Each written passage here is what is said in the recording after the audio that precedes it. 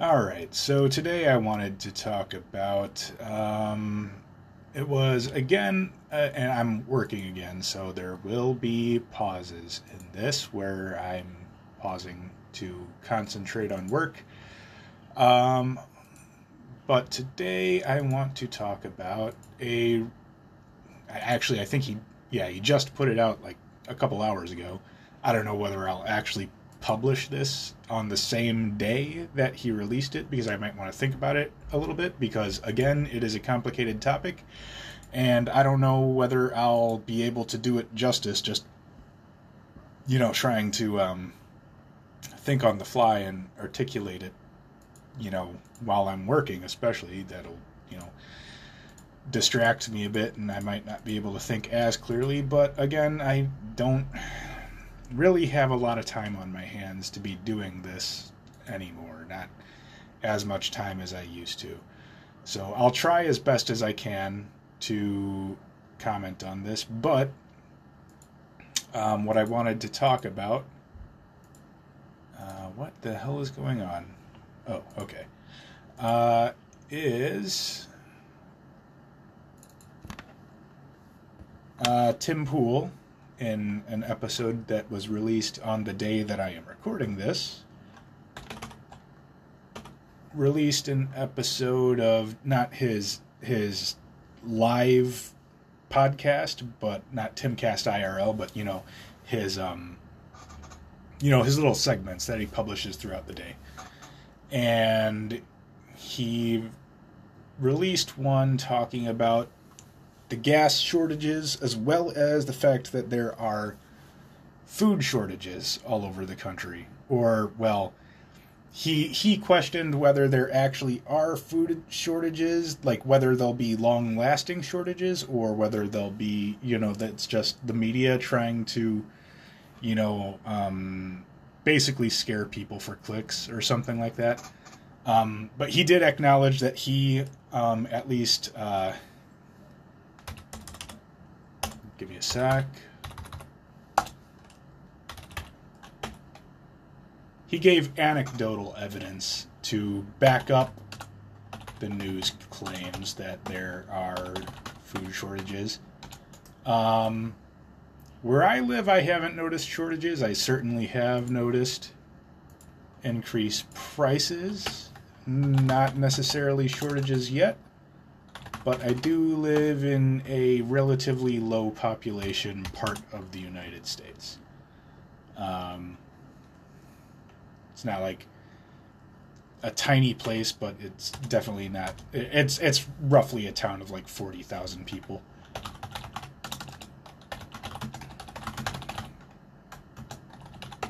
And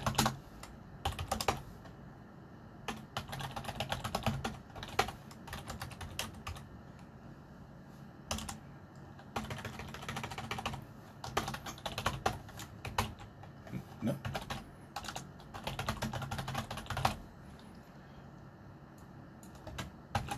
So he did get to it.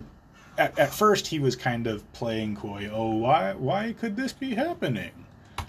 And then about halfway, or a little past halfway, he got to the reason why it would be happening.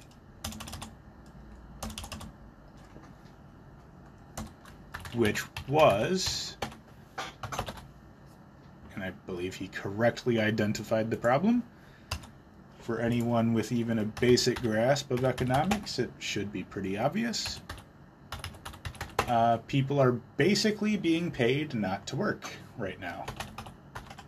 Which is ironic, given that I am currently working 2 jobs, because I'd rather work 2 jobs and remain productive than not work and, live as a leech.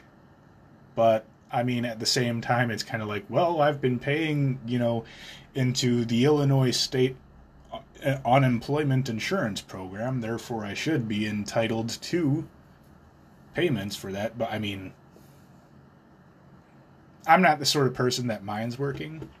I work more than I should. I work more than I need to, but like I should probably be working less. I really don't need to have two jobs. Um, but I like having enough money to where I'm not worrying about how I'm going to. Like, when I only had one job, yeah, I had a lot more time on my hands, but I had to be a lot more careful with my spending. With two jobs, I really don't have to worry about my spending at all. I just, if I want something, I buy it. So, um, and no, and I really shouldn't be. I should be like saving, or actually, more importantly, actually, I don't know how important it will be given the way the economy is going, but I'll probably do it anyway. I have been working. The main reason why I started working two jobs was to get my debts paid off. Not student loan debts, by the way. I do have student loan debts, but they're minimal because I went to a community college, so I didn't rack up a lot. They're very manageable. They contribute. I make like $50, or I have to make like a $50 a month student loan payment, so it's not a contributing factor to why I need to make more money. I have a lot of basically credit card debt. Basically, when I was younger in my 20s, I got credit cards and, not really thinking about it. I ran up a bunch of debt on things that I wanted but did not need. But, I was like, fuck it. Spend. This was also before I ever learned anything about either economics or finances, so I was a lot more poorly informed back then. So like my mentality was like, oh, why save to buy something that I want now when I can buy it on credit and then pay it off over time? It's basically the same thing, right? Paying off over time is the same as saving over time, right? No.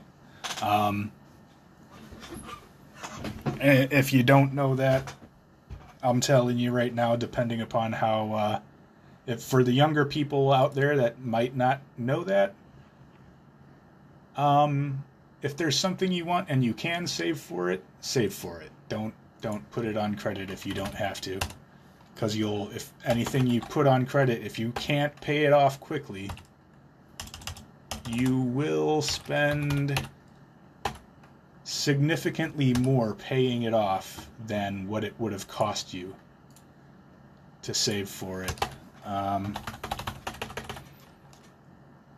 boy, did I go off on a tangent there. But again, I'm working, which is making it a little difficult for me to focus right now.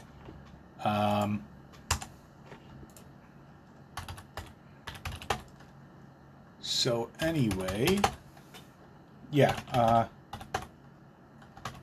So basically, yeah, he correctly identified later in the episode that basically the problem is people are getting paid not to work. And when people are being paid not to work, then that means our economy is overall less productive. If it's less productive, there's less goods to buy. Less goods to buy means that obviously there's shortages. And shortages, usually in a market, unless the government intervenes and prevents them from doing it, mean higher prices. And if they don't raise prices enough or are prevented from raising prices, then that means shortages. And oftentimes, businesses don't want to raise prices. Even when they do raise prices, they don't want to raise it a lot because they don't want to upset their consumer base.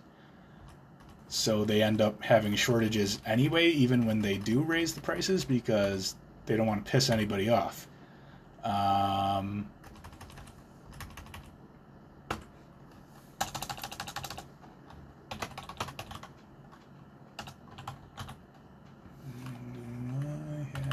This. No. Sorry, that's me talking to myself regarding my work. Whoops.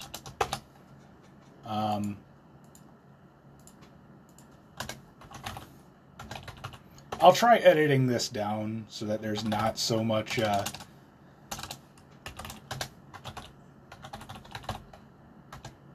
like just time where I'm not saying anything and you're just hearing me type.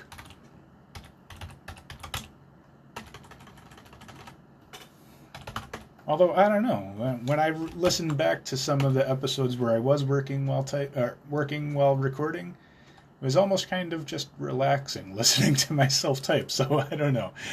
I might leave it not. If it goes, I'll try cutting it down. That's ridiculous. Unless I don't know. I'll try editing it out. I just don't. I'll have to figure out how you do that using the Anchor phone app. I'm pretty sure there is a way to do it. Or might even be easier to just go onto the Anchor website on my computer and edit it down that way.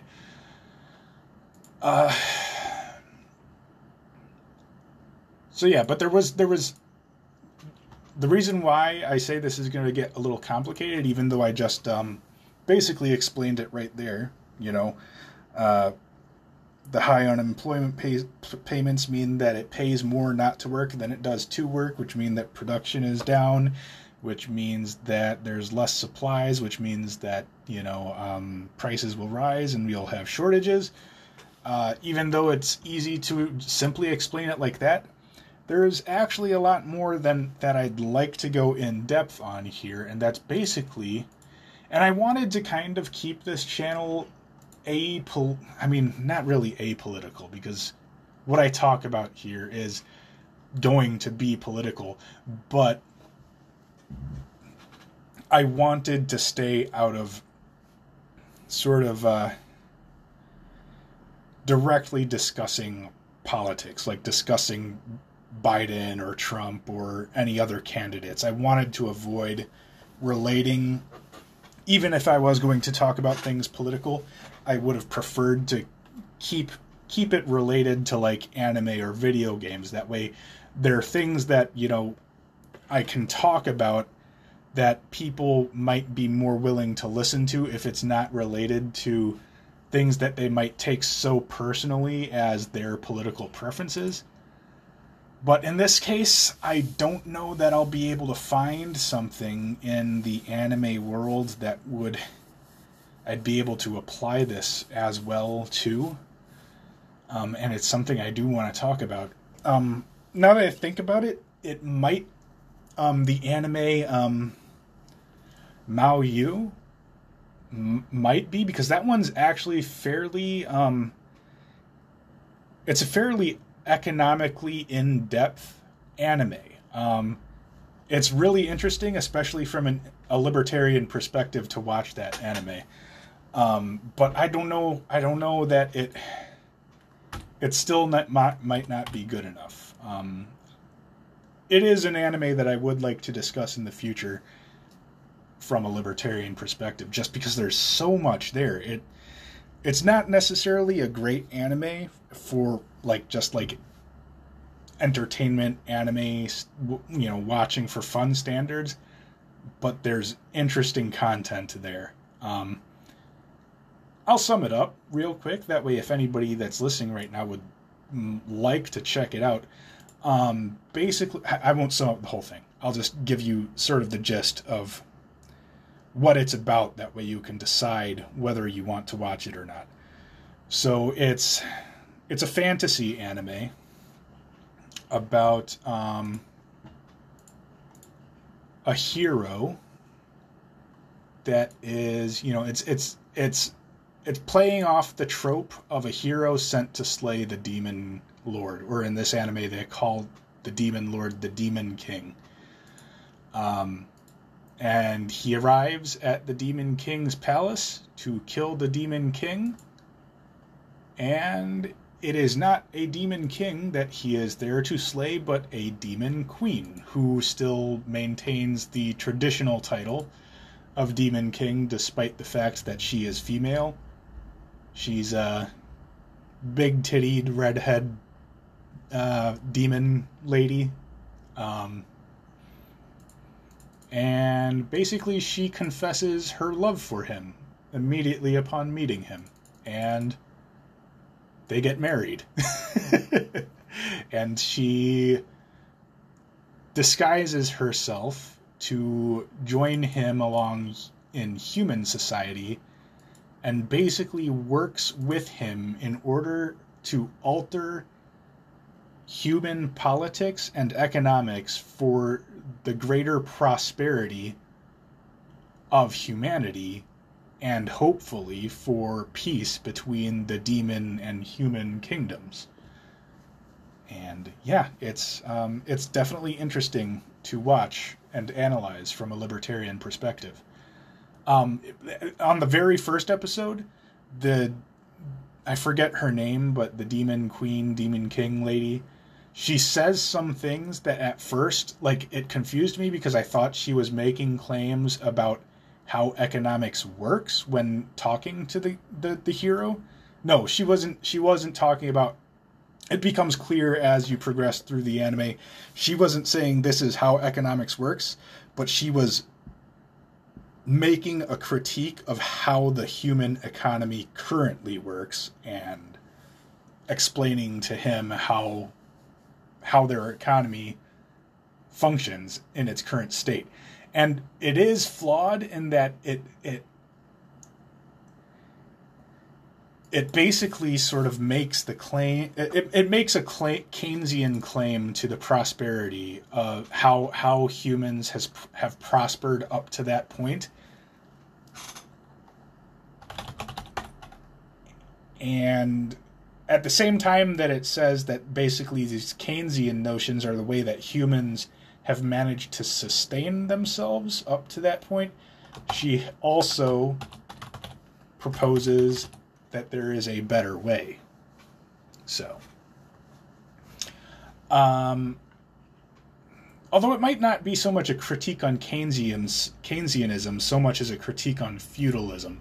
So, anyway, it's been a long time since I've watched it. I'll have to look at it again. You can look at it. But anyway. So what I wanted to talk about, and like I said, I kind of wanted to avoid doing this on this show, but we'll do it anyway because I think it's important, and I'll try to articulate it as best I can. And that's Biden's economic policies and how I feel they are screwing up the economy very badly. Not just in the, paying people not to work front. Okay, so let me do this real quick and I'll get to, whoops. Yeah. Yeah, let me focus real quick.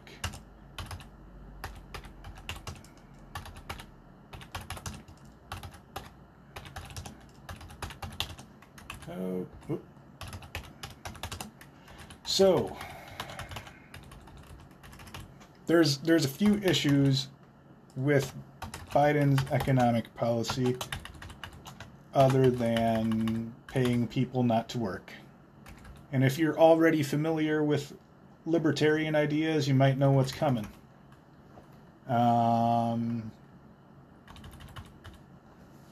I've mentioned some of these in past episodes briefly, but not really gone into detail about them. And they're things that have persisted for probably since FDR and going onward. Actually, no, even before FDR. Hoover did this too. Maybe it started with Woodrow Wilson? I don't know. Was it Wilson?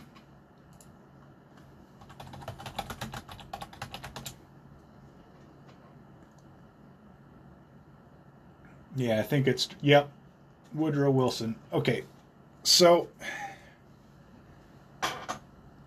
deficit spending and the Federal Reserve, central banking, and, easy credit, inflation, and interest rates. Like I said, it'll be complicated. I don't know if I'll be able to get all my thoughts out, but we'll try.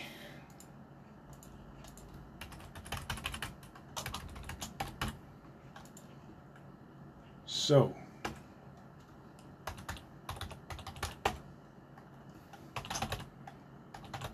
where to begin?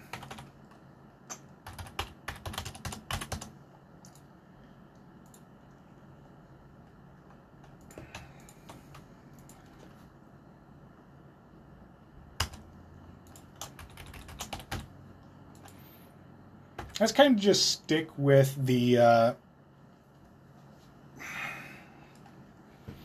shortages and try and explain it from that perspective and working out to all the issues from that perspective. Okay, so we already went over the unemployment benefits, but along with those, they were included in an omnibus package that included a lot of federal spending. Now, we'll start with the spending, and then we'll work our way out from there into more general, broad things. So the problem with government spending, is... Okay, so most immediately, one of the outcomes of government spending is that it sends a false signal to the market that there's demand where it wouldn't exist in the market. Even if it's spending on things that people would buy in the market, the mere fact that government is spending on it means that they're creating more demand there than would exist. Otherwise, there'd be no point in the government spending on it to begin with. Because that would Well, yeah, I think that's right. Because if the market, if the demand were already at levels that it would be with government spending, then the government wouldn't need to spend on it. And what that does is it sends a signal to those particular markets or industries, whatever you want to call them, that there is more demand in those markets or industries, which signals to producers that they need to make more of that thing. And producers making more of that thing costs scarce resources, which redirects those scarce resources from other modes of production into that subsidized mode of production. Meaning that you'll get more of the thing that government is subsidizing and less of the things that utilize those same resources that the government is not subsidizing. Which means that in the long term, what will end up happening is you'll get a rise in prices in the subsidized markets, a decrease in prices in the subsidized markets. Well, not necessarily. Actually, no, you will get a rise in prices in the subsidized markets because it indicates an increase in demand. And increases in demand result in higher prices. And then over time, as suppliers see this increase in demand, they'll, redirect their resources to the production of that thing, which will then result in an increase in supply. And hopefully it will equalize out. Although I'm not necessarily sure about that one. Because that's taking a sort of demand drives supply view of things. And that's not what drives supply.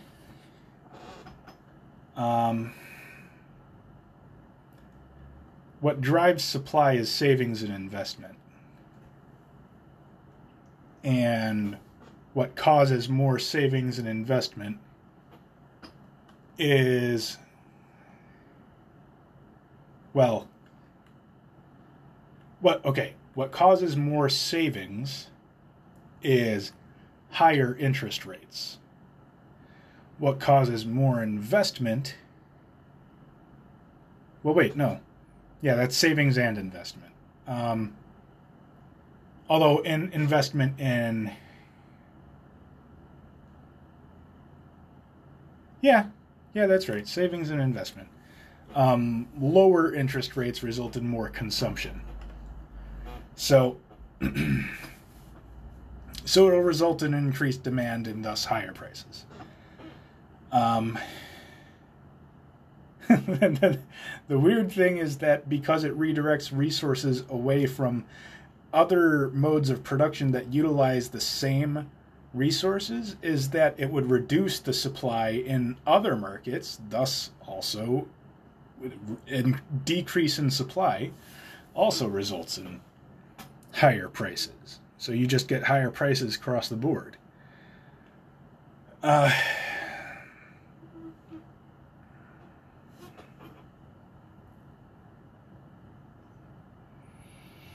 Okay. Now, moving on from the market incentives, how they manipulate market demand and market supply in what F.A. Hayek would have called malinvestment. Basically, malinvestment is basically all government investment, because the government cannot... Have I been doing this right? Give me a sec.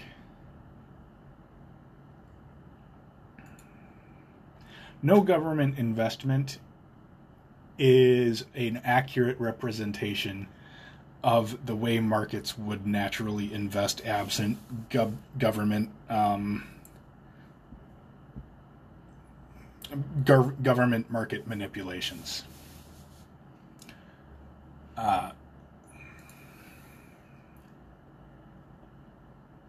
So moving beyond those factors, the other thing that government spending does is, how does government get the money that it needs to spend? There's the obvious way, taxing. And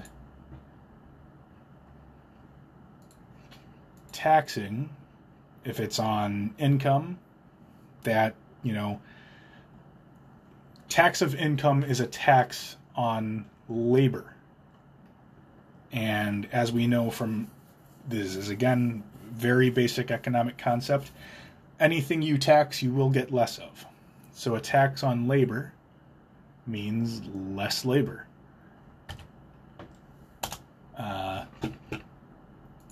If it's a tax on wealth, you will get less wealth.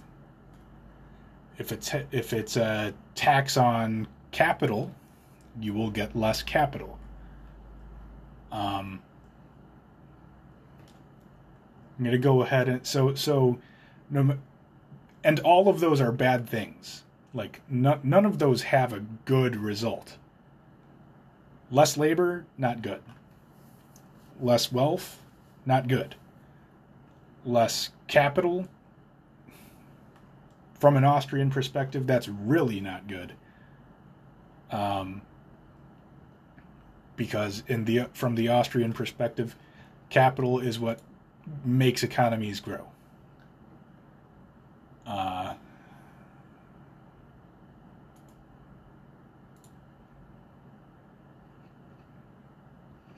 And there are so many other taxes, like sales taxes. There's the I can't remember what they're called, but basically the tax on like inheritances. I can't remember what those are called. There's taxes on everything. Every single dollar that moves through the economy gets taxed, like at every single time it changes hands, it gets taxed. The only way that it doesn't get taxed is if you gave it to a church. But then that church is going to spend that dollar, and then it'll get taxed at that point. So, but the only part of way you can move a dollar from one person to another is if you gave it to a church. That's the only way I can think of.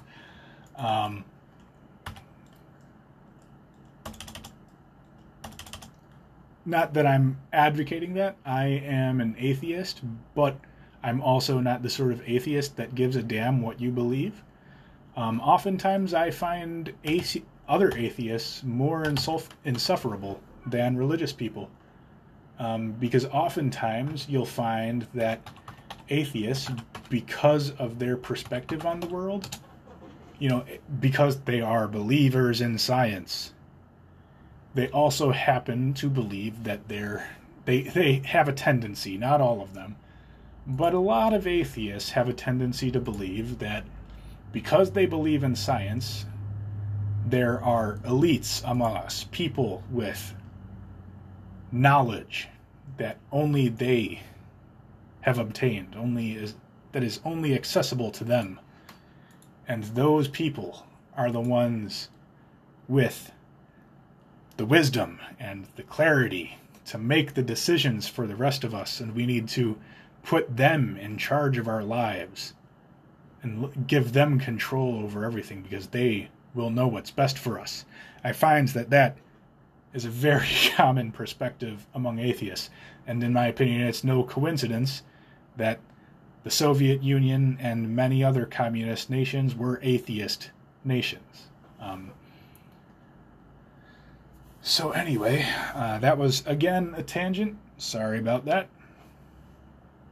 Okay, so excluding those ways, which are all negative,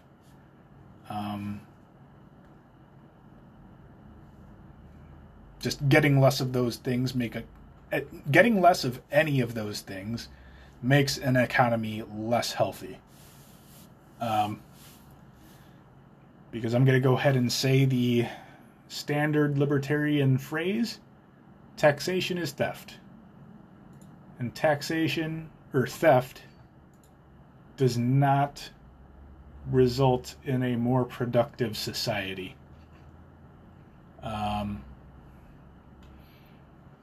All right.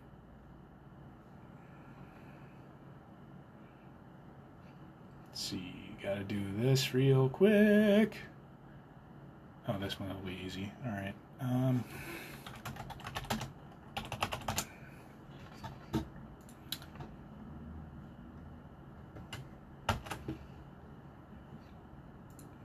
So the other method by which government can spend money is if they make it. And the way money is made in the United States is through the central bank, which holds the exclusive right of the printing press for fiat currency. Give me a moment. All right.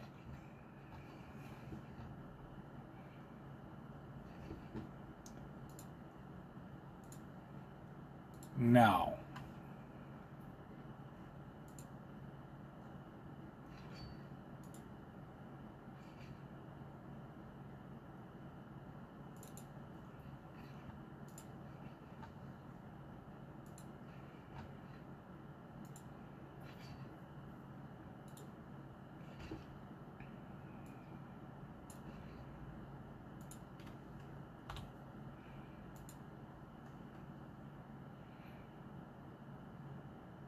how I'm trying to decide whether to start with why the government printing money is bad.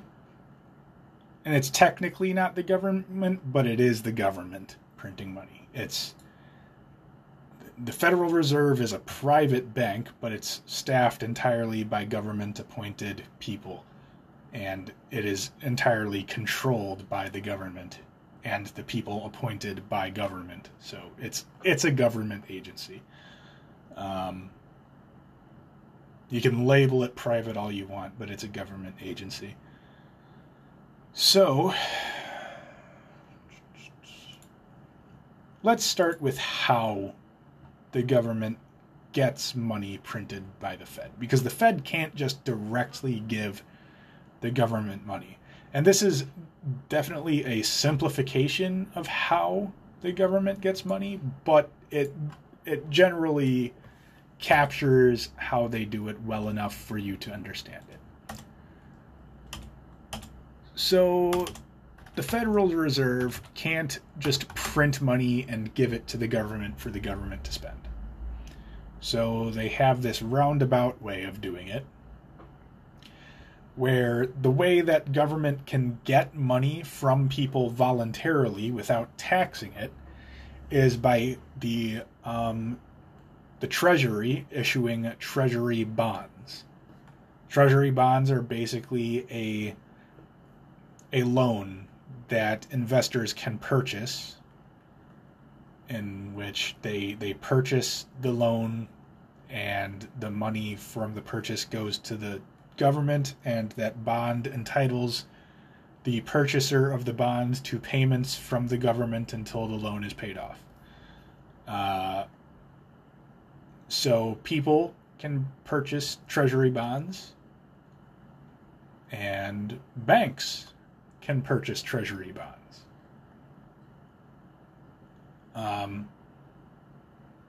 So what happens is banks purchase treasury bonds from the government. So money goes from the bank to the government. Then the Federal Reserve, because they can't purchase those treasury bonds directly from the government, after the banks have purchased treasury bonds from the government, the Federal Reserve then, after having run the printing presses, they inject all the newly printed money into the economy by purchasing the treasury bonds from the banks. And in this way, in a roundabout way, the Federal Reserve is giving money to the government, fresh off the printing press, basically. Not technically fresh off the printing press, but in the end, that's the way it works out through this roundabout method of the Federal Reserve getting money to the government.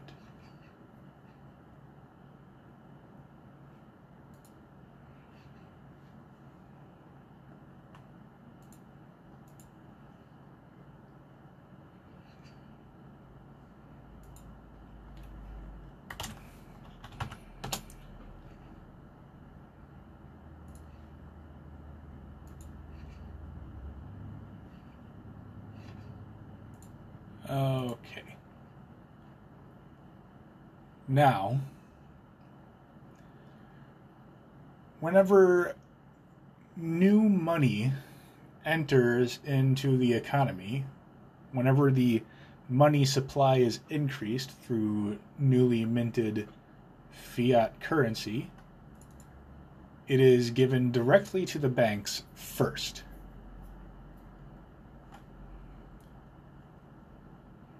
And then the banks,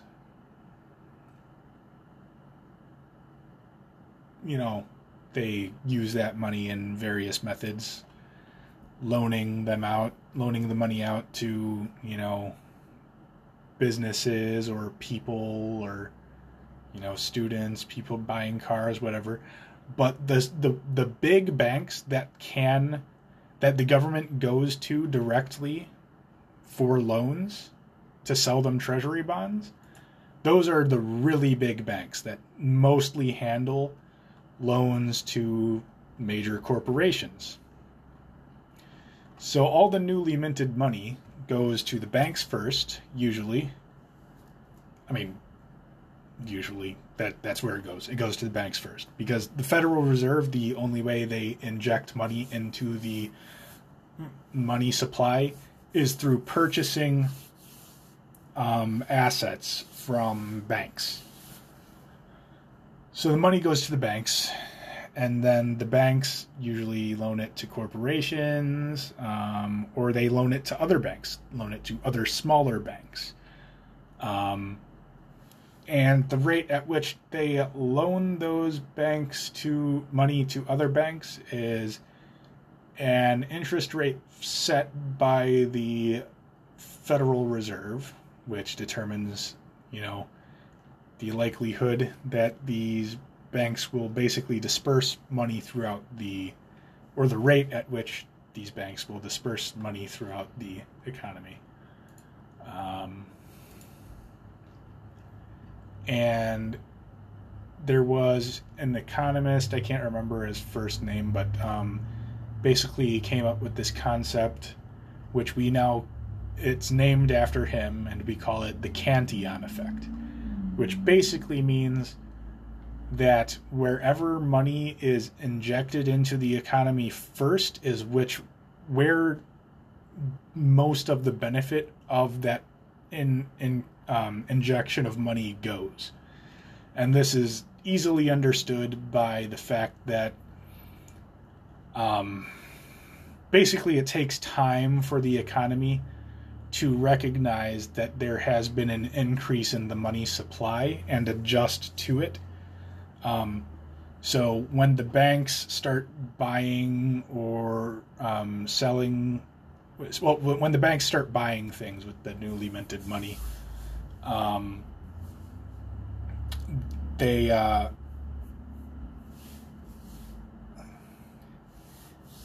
it hasn't fully realized the increase in demand that comes with more money. And, to demonstrate the increase in demand that comes with more money, just imagine you suddenly got $1,000 right now.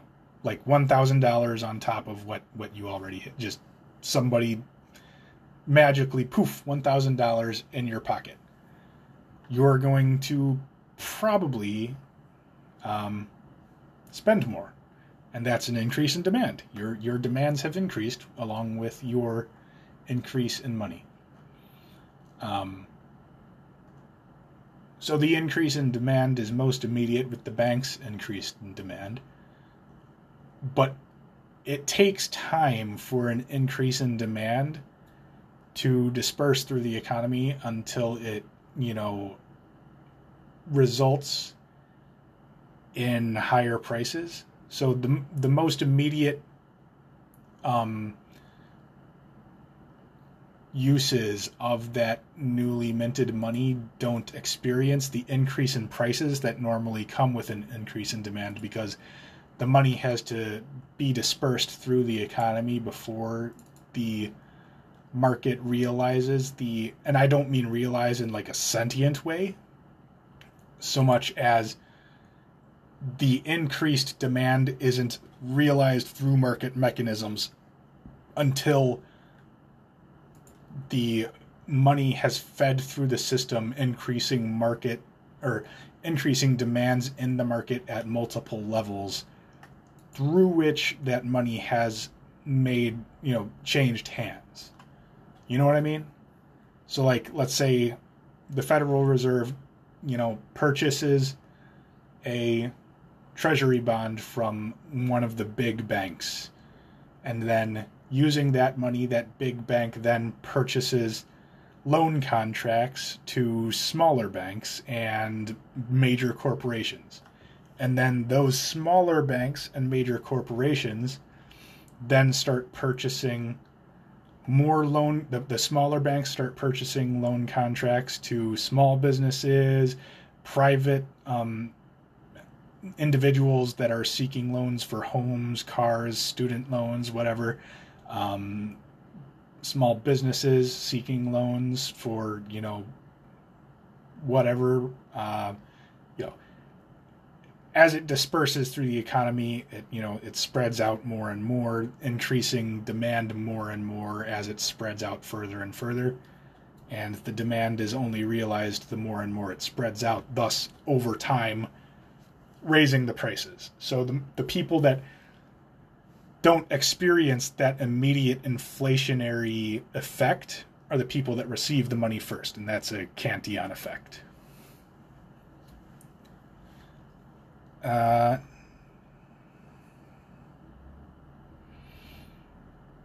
Let's see. I guess that's kind of explained at the same time that by doing that, I guess I've at the same time explained not only how printing money through the Federal Reserve is how that money gets to the government and then in turn throughout the economy, but also why it's bad. So, and I guess, so now all you've got to really understand from those explanations that I've given is that the Biden economy, the Biden administration is doing both those things to unprecedented degrees. It's spending to unprecedented degrees. Like the amount of spending that has been done in these first 5 months of the Biden administration is unparalleled since, I believe, World War II. We haven't spent this much outside of World War II, and World War II was the World War. It makes sense we were spending that much. Not necessarily from a libertarian perspective that doesn't make sense in like libertarian terms, but you understand why the government was spending so much during World War II. So yeah, government spending a ton, that causes a lot of distortionary market forces. It also causes a lot of malinvestment because it sends market signals that do not accurately reflect what's actually occurring in the market. There have been insane tax increases under the Biden administration, which discourage all the market activities that those are taxes on. Mentioned how that's bad, and you've got unprecedented amounts of monetary increases in the monetary supply, and we've explained that results in mass inflation, and it hits the last people to get those newly minted dollars the hardest. And basically, it's really a tax on future wealth because inflation makes all your dollars in the future worth less. And all of that value that is lost from the inflation goes to the first people to get that money through the Cantillon effect, which are the big banks and the major corporations and the government. So yeah, I guess I've explained it all in not as brief a fashion as I hoped, but in a better way. I think I did better than I was expecting to explaining that. So I guess that's all I wanted to say for now. I'll catch you later.